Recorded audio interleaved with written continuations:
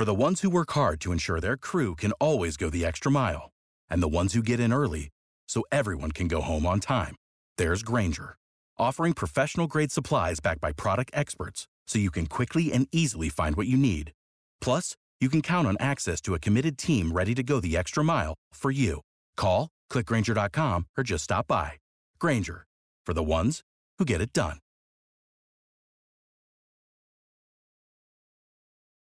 Welcome to If Then, the show about how technology is changing our lives and our future. I'm Shannon Paulus.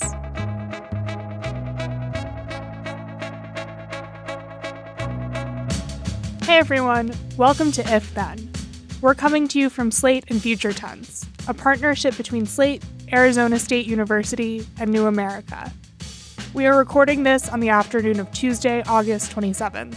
On today's show, we'll explore an imaginary future where DNA alteration is not only easy, but trendy, and high school kids pay top dollar to adjust their appearance. Guiding me on this journey will be the writer E. Lily Yu. Her short story, titled Zero in Babel, was recently published as part of Slate's Future Tense fiction series, a series of short stories from Future Tense and ASU's Center for Science and the Imagination about how technology and science will change our lives. We'll start with a short excerpt from the story, and then I'll talk to you about the inspiration behind it. After that, my colleague Erin Mack will join me for Don't Close My Tabs, where we'll talk about the best things we saw on the web this week. That's all coming up on If Then. Apple Card is the perfect cashback rewards credit card. You earn up to 3% daily cash on every purchase every day.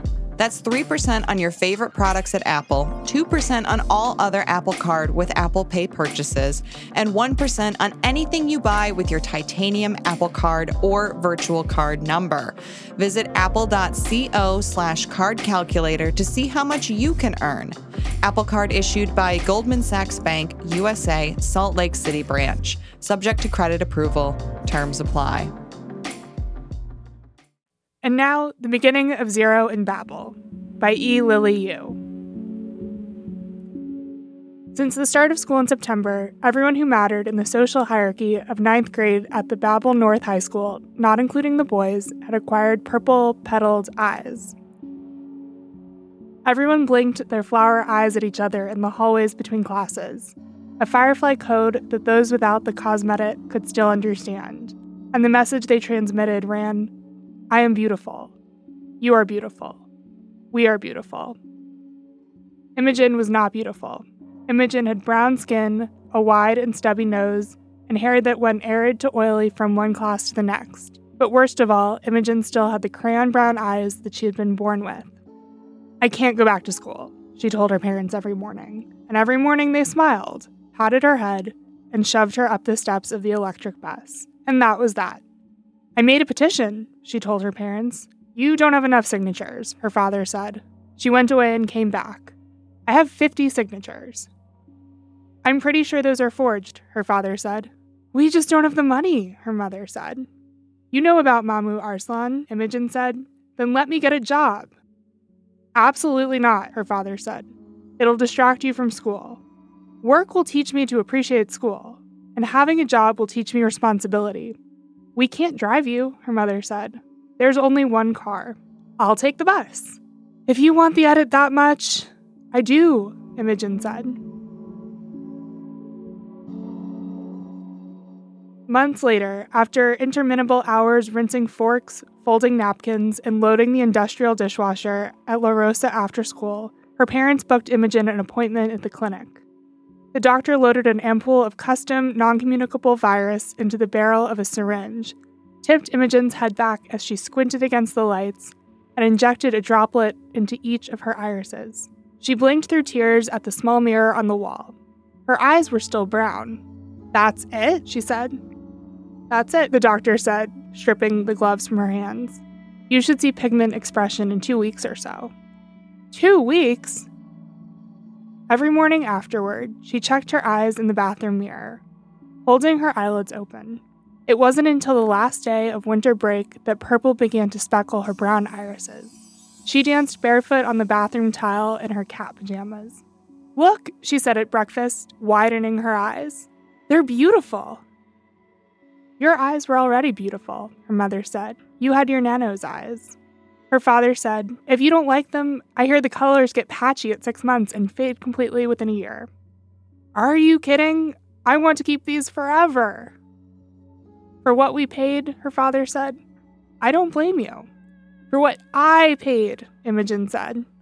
This is a good lesson, her mother said. A job at your age teaches responsibility. That's what I said. And it seems like you're finally excited about school, her father said. That's what... Never mind.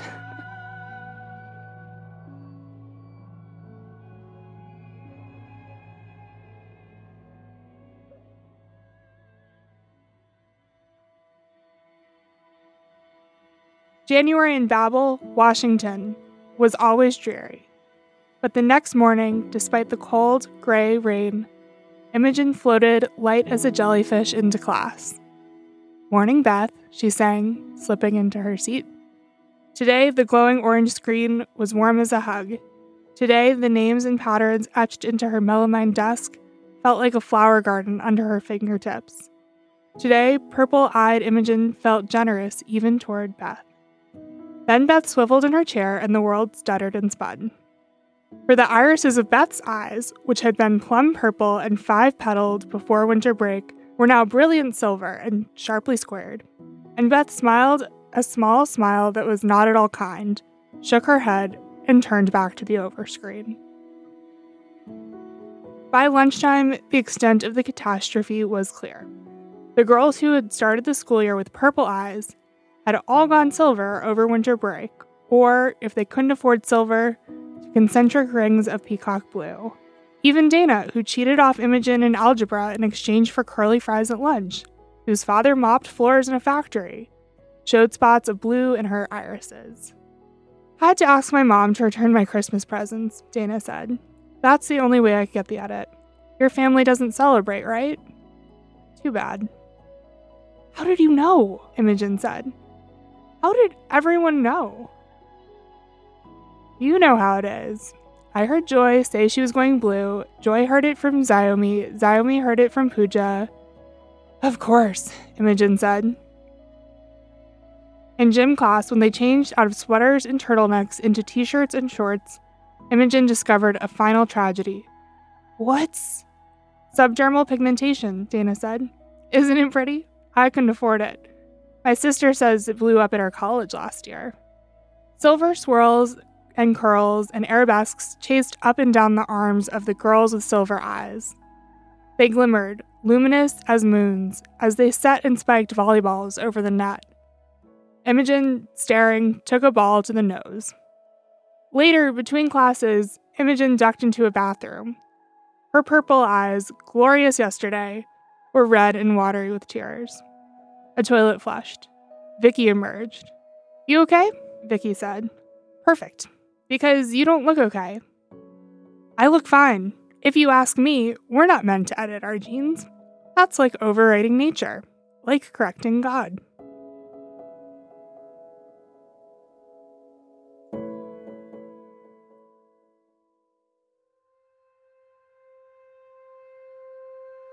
I write this essay for the far future, so that those who come after will understand. So much of our worldview is constrained by present experience. Out of context, what I did might seem horrific, but I assure you that it is otherwise. I majored in philosophy and graduated with distinction, and everything that I have undertaken, I considered deeply for a long time. After the UN proclaimed the end of disease in 2053, thanks to gene drives and in vitro gene editing, I thought, like everybody else, that we had arrived at the best of all possible worlds. Suffering became rare and luxurious. Cancer was history. Cystic fibrosis, a boogeyman. Ehlers-Danlos, a frightening fairy tale. Every fetus could be loaded with DNA sequences producing antivenins, antibodies, and deodorants before birth. Every human organ could be grown in pigs for transplant. Almost every disease could now be managed, if not cured. We modified life to correct for our excesses. Despite the massive and irreversible loss of biodiversity, At the last minute, we swerved from the brink of climate disaster. Edited fish produced enzymes that dissolved plastics and cleaned polluted waters. Edited crops sequestered methane and carbon dioxide. To reduce consumption and establish a zero-growth economy, the standard professional workweek was set at 21 hours. Some lower-income earners chose to keep their long days, but they must be excused on the grounds of ignorance. We had built for ourselves a paradise, and in this paradise we stagnated. No great problems presented themselves. No dying population pled for a cure. Adults and children alike disappeared into virtual worlds, online lives, alcohol, and drugs, replacing livers and other pieces when necessary, with no great inconvenience to anyone but the donor pigs. We were finally free to waste our lives, to disconnect, to choose trifles over substance.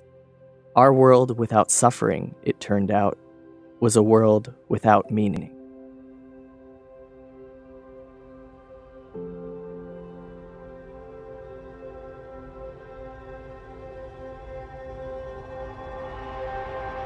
To read the full short story, Zero and Babel, go to the link in our show notes.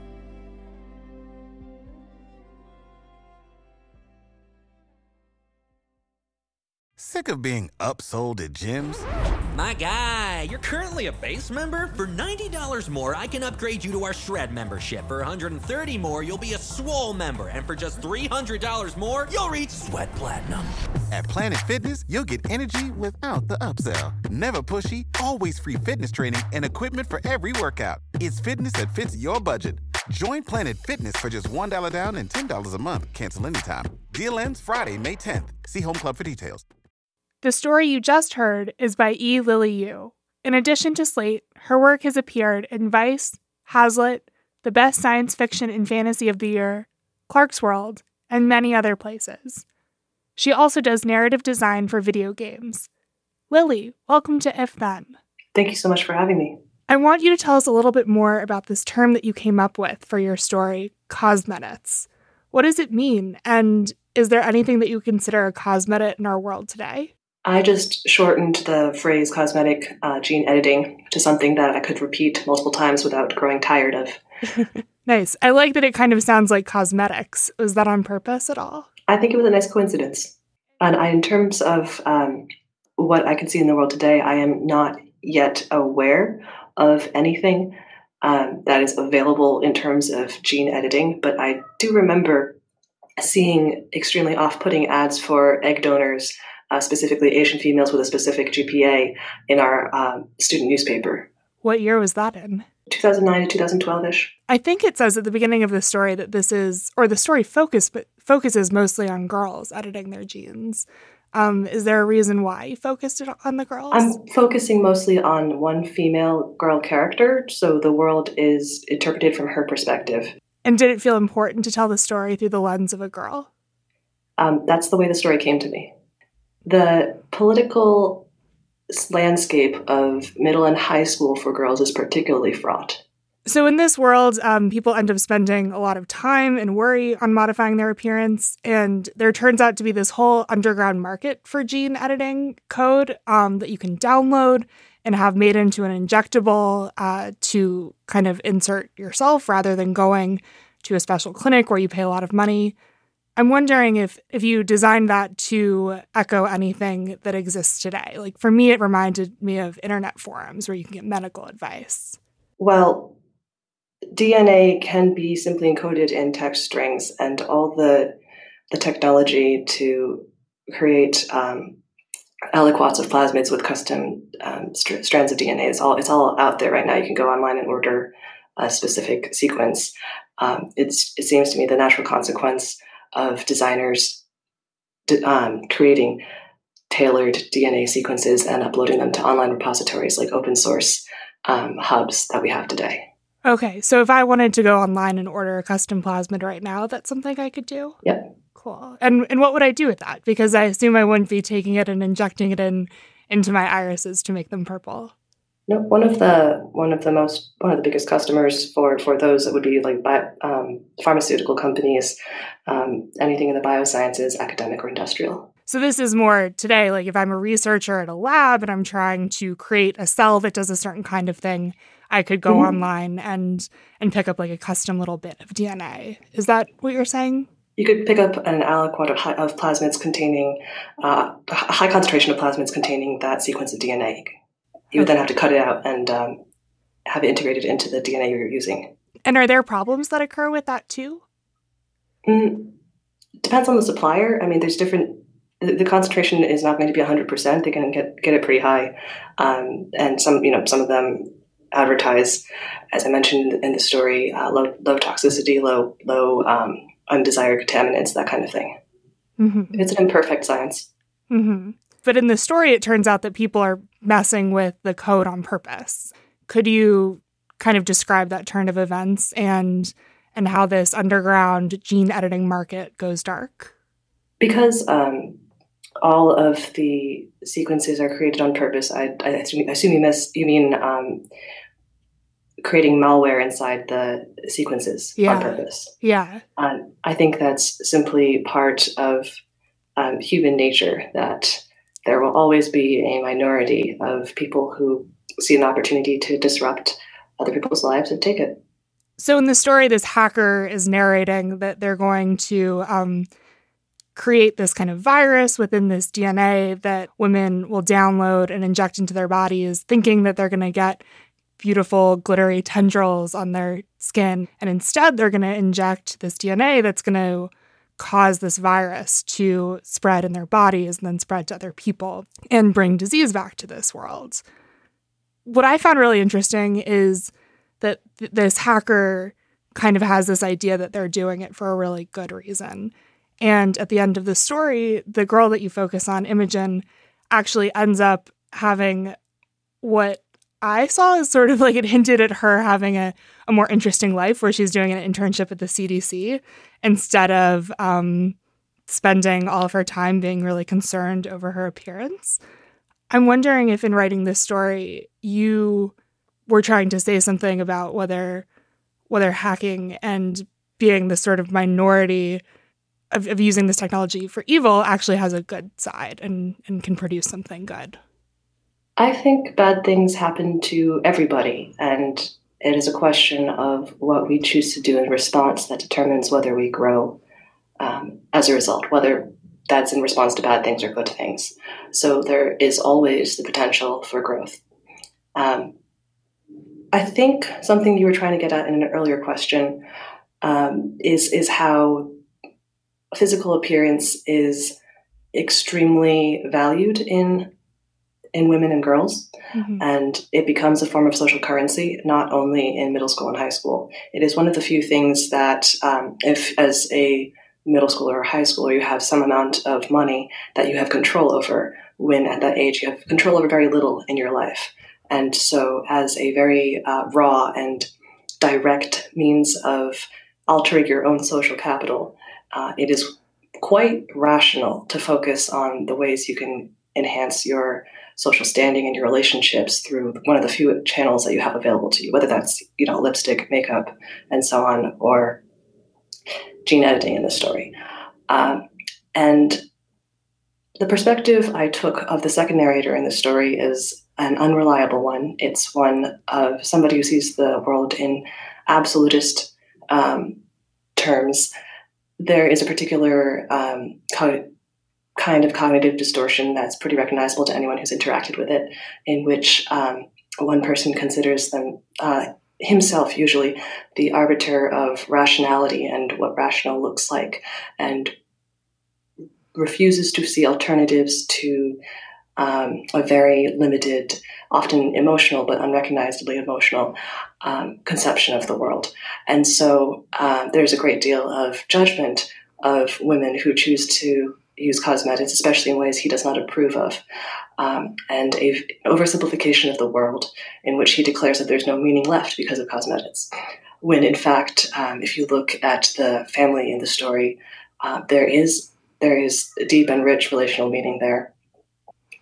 The women in the story use cosmetics in some, not the girls, but the women in the story are using cosmetics to reclaim their own appearance and the previous valuation of that appearance for their own ends and their own artistic designs.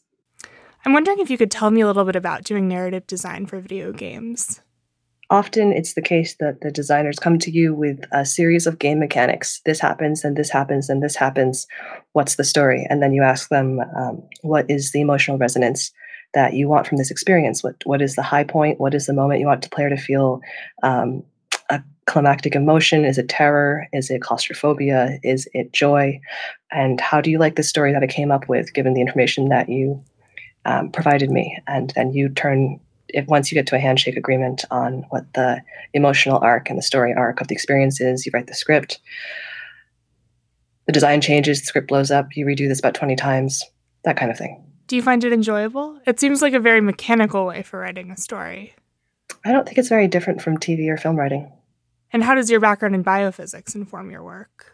I think as a writer, absolutely nothing is lost. And everything you learn, everything you experience goes into your writing in one form or another eventually.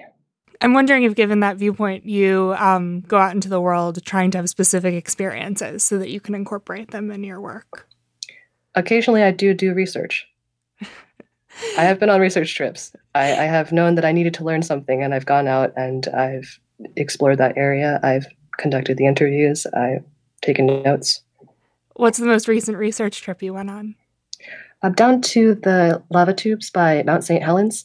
That took about 3 hours driving, and I stayed overnight. I went through the lava tubes myself, which in retrospect was not the smartest thing to do. Better to go with somebody else. But I absolutely needed to figure out how to describe what the experience of walking through a lava tube for a story that's going to come out in John Joseph Adams' Lost Worlds anthology in 2020. What was the experience like for you? Fascinating. It's not usual that you can experience total darkness and quiet, and just the quiet except for dripping water, or to just look at the marks of the passage of lava hundreds of years ago. Could you tell me a little bit more about what a lava tube is? How, when you go into one, how long do you spend down there? Is it a whole thing that you have to hike through? I think it takes about 1 to 2 hours. I wasn't trying to go very fast. For half of it, it was quite bright and noisy. There was a school group and a couple of rangers in that flat, easy half. And so I got to hear a lot about remelt and the formation of the striations on the walls. And the second half, the harder half, was mostly just me alone climbing over a whole lot of fallen rock, realizing how very dumb I was. It does sound kind of fun, though. Did you... It was incredibly fun. Okay. And can you tell us a little bit about what the story is about? It's a very long title. An account by Dr. Inge Kuhn of the summer expedition and what they found, I think, is about... it's a Lost World story, from, as you can tell from the title of the anthology. It's actually the application of all my master's research into polar exploration fiction, and dinosaur fiction of the Victorian era. A lot of times in stories in the 1800s where people go to the Arctic or the Antarctic, they find out that the world is hollow, and they fall through a hole into the center of the world where there's usually dinosaurs. And so I wrote a story where the scientist joins an expedition to the Antarctic after the entire Antarctic ice shelf has melted, and what they find. That sounds very cool. I can't wait to read it. It was a lot of fun to write. Well, thank you so much for coming on. I appreciate it. Thank you so much for making the time and for recording this late. We're going to take one final break, and then my colleague Erin Mack will join me for Don't Close My Tabs, where we'll talk about the best things we saw on the web this week. Now it's time for Don't Close My Tabs. Joining me now is my colleague, Erin Mack, who will be hosting the show next week. Hey, Shannon. Hey, Erin. So what's your tab for this week? My tab is a book called Through the Shadowlands, A Science Writer's Odyssey into an Illness That Science Doesn't Understand. It's by Julie Rehmeyer, and it came out in 2017, but I decided to read it this weekend because there's been a lot of reporting on chronic Lyme in the news lately, and I wrote a piece about that for Slate, kind of about what doctors think about it. And Julie doesn't have Lyme disease.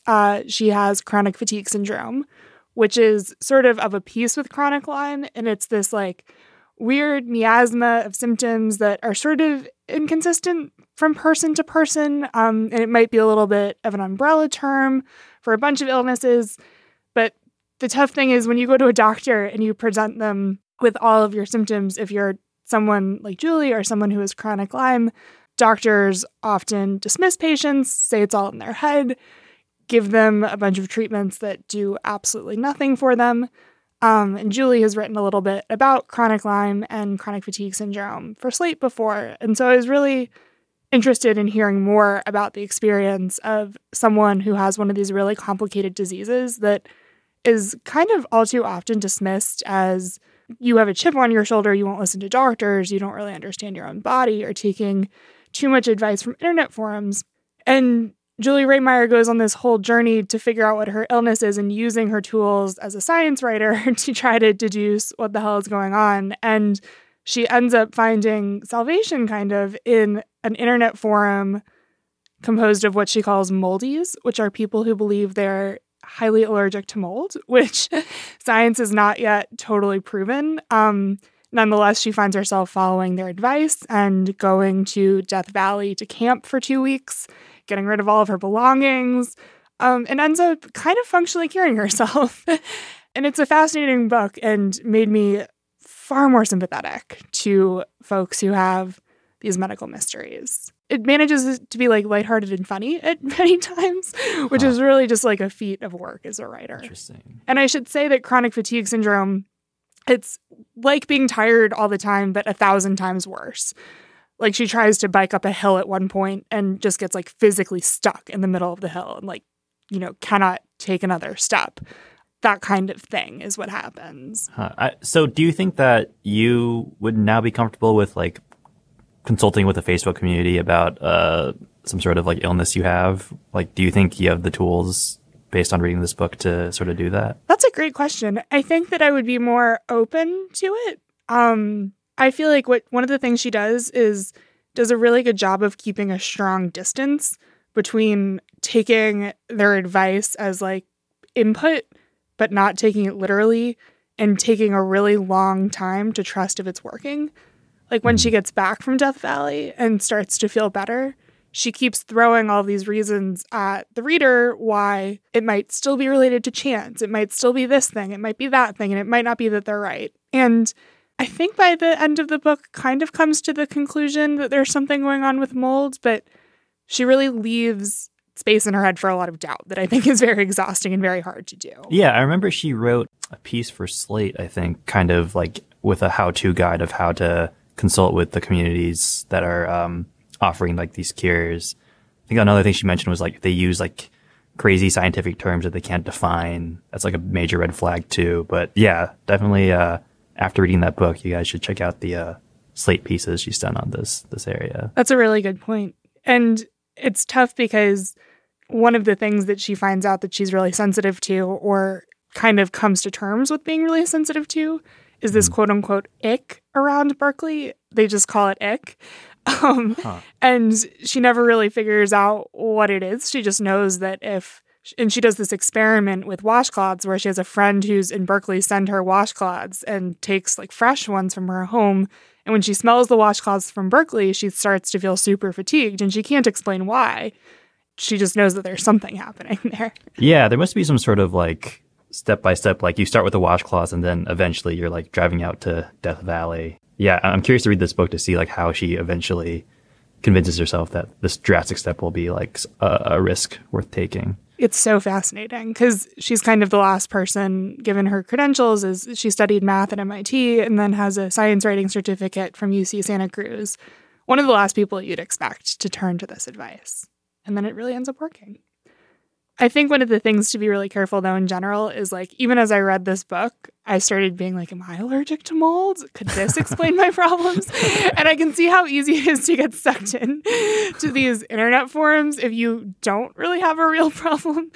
Kind of the same thing if you're buying like a new consumer electronic. Does this thing that's being offered to me, this explanation, this expensive good, does it actually solve a problem that I have? And right. In her case, her problem was so big that it really warranted turning to these. But for the average person, I can see how it'd be so easy to get sucked into like buying air purifiers or whatever. Right. Yeah, I was reading this review in Scientific American of this book, and the writer says that she had tried to get Julie to like talk, come to a conference and talk, and like as soon as Julie entered the building, she started getting like she was totally incapacitated because there was apparently she sensed mold in the building or something. I can't imagine something like flooring you in that way. I mean, I think I understand now why why she would maybe be motivated enough to go try out stuff she finds online, because that just sounds brutal. Another thing she talks about is the branding of chronic fatigue syndrome is like seriously not being sufficient, because people hear that the first time and they're like, oh, I'm tired all the time too. She's like, no.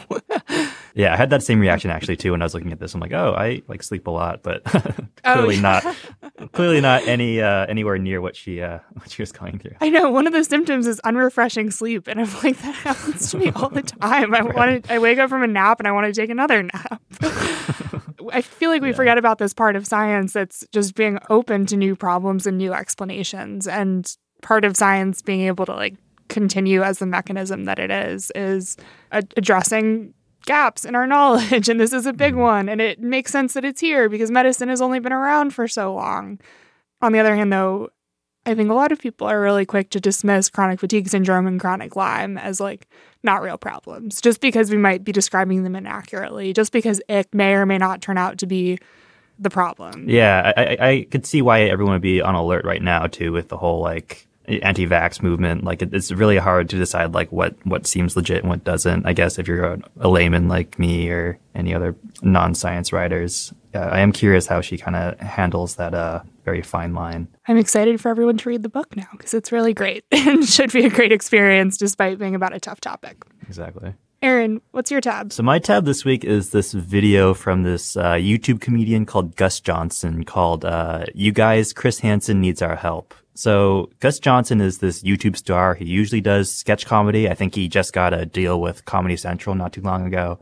But he occasionally does these videos where he investigates weird things he finds on social media. And this particular video examines Chris Hansen's social media activity. If you remember, Chris Hansen used to host this like kind of problematic NBC program called To Catch a Predator, where he would set up sting operations to like interview pedophiles. Oh, yeah. Yeah. It's kind of a throwback. So Hansen's been trying to sort of reinvent his career online. He recently created a YouTube channel kind of rebooting To Catch a Predator. He's getting more active on Twitter too. And Johnson basically finds the channel and analyzes it. And I guess it wasn't getting a lot of attention because it was just really poorly executed. It looked like a fan account. Hansen like made these really weird errors. Like he was uploading videos in 144p, which is way lower than any resolution you could get on like an average phone camera. Like it's inconceivable like how that would even happen in the first place.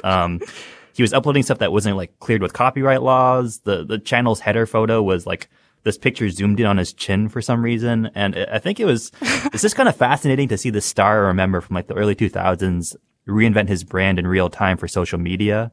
Like I think this transition happened for most celebrities a while ago, but it's happening before our eyes now with Hansen. And after I watched this video, I actually went to Hansen's Twitter feed, which is just kind of surreal because he does this thing where he'll like take videos of himself in like everyday life, like it'll be him cleaning his yard or getting ready for a party or something. And I just remember him as a kid as being this like having this stentorian voice and like being really intimidating as like he's like kind of this prosecutor, and just seeing him like kind of try to do this like vlogging social media thing is such a disconnect from what I remember. Man, the words "he's getting more active on Twitter," that's never a good sign. Yeah, exactly. I would recommend like looking through them. It's kind of this weird it kind of reminds you how much journalists have to like kind of brand themselves both as like a person along with their work these days. Exposing certain parts of your social life are like kind of critical in some cases to like building any sort of following. And it's just you get reminded of that very starkly with Hansen, I think. I'm scrolling through his Twitter feed now, and he appears to sort of be using it the way you're supposed to use Instagram stories. Like every other tweet is a video of himself. Yeah, exactly. I'm like curious who his team is, like what his social media team is doing, because he has a whole like operation behind him. So I mean, Gus Johnson offered to help him out. So Chris Hansen fixed all this stuff and then actually blocked Johnson because I think he was kind of insulted by him kind of poking fun at him. But Johnson was right. Like, he should get better social media people, I think. I don't know if he is really utilizing everything correctly. His website is not good. There's a picture of a bunch of people with their, like, of everything above the bottom of their noses is cut off for a header photo. Yeah, I mean, that's one of those rules that you wouldn't, like, you just wouldn't know unless you had spent a lot of time online. Like, you never want to cut off, like, a chin. Like, that just looks really, like, but you don't know that unless you're posting pictures online. And I think, like, yeah, he seems kind of new to this stuff. So you get reminded of all these, like, little rules you picked up along the way of being very online. So a lot of YouTube channels have, like, merch shops where they'll sell, like, shirts and stuff. And he has, like, this shirt of him, like, interviewing a pedophile, which is, like, a really weird design for a shirt. I don't know why you would pick that. But yeah, it's, like, interesting to see him, like, get into the merch game now, too. If you want, like, a kind of a bizarre, interesting afternoon, I would definitely look through his stuff. What year would you say that he sort of went into whatever cave he was in while all the rest of us were learning how to exist online? So I'm thinking it was around 2007 or so. I remember reading this piece about how one of the stings went really poorly for To Catch a Predator. It seems like the police were kind of trying to accommodate the film crew too much in executing their like arrests because they work alongside the show, and it seems like that was like not the safest thing to do, and they probably put people's lives at risk by doing that. I think the show was put to an end around like the mid-aughts, and he's kind of making a comeback now. I don't think, though, that police are involved with this instantiation of the program, so that's probably for the best. The hoodie is sold out. It's crazy that he has like millions of fans online now, though. He's like not like some sort of, he's not a washed up like obscure figure. Like, he has a pretty sizable following. I think, a lot of people remember this program, and it's like kind of thrilling in a very perverse way. It's definitely like a recipe for something that's very addictive and watchable. So, I mean, yeah, I'm assuming we're going to be hearing from him at least to some extent in the coming years. So remind me what the call to action in this video is. The call to action was, so Gus was trying to send his followers to Chris Hansen's channel to like go like follow him. Like, he was trying to like up Hansen's. So Gus was trying to basically help out Chris Hansen. He was like, I'm going to send over followers. You're going to like get more visibility for your channel. I'm going to offer you people to like help out with making your YouTube channel like look more legit. And then Hansen like actually responded and said, I got this handled, but thank you for the advice. And then I think Johnson at one point like donated money to Hansen's channel and like left a comment saying like, oh, you're doing a really good job with this, that you fixed it. And then Hansen like blocked him for some reason. Although that's Johnson's account of what happened. I haven't viewed the interactions myself. It is interesting, this interaction between like this YouTube star and this like kind of this Emmy-winning journalist that had a huge brand in the 2000s. I like that, just like very earnestly offering people who should know better help with social media and charging them a ton of money for it. Right, yeah. I mean, you could definitely make a business out of that.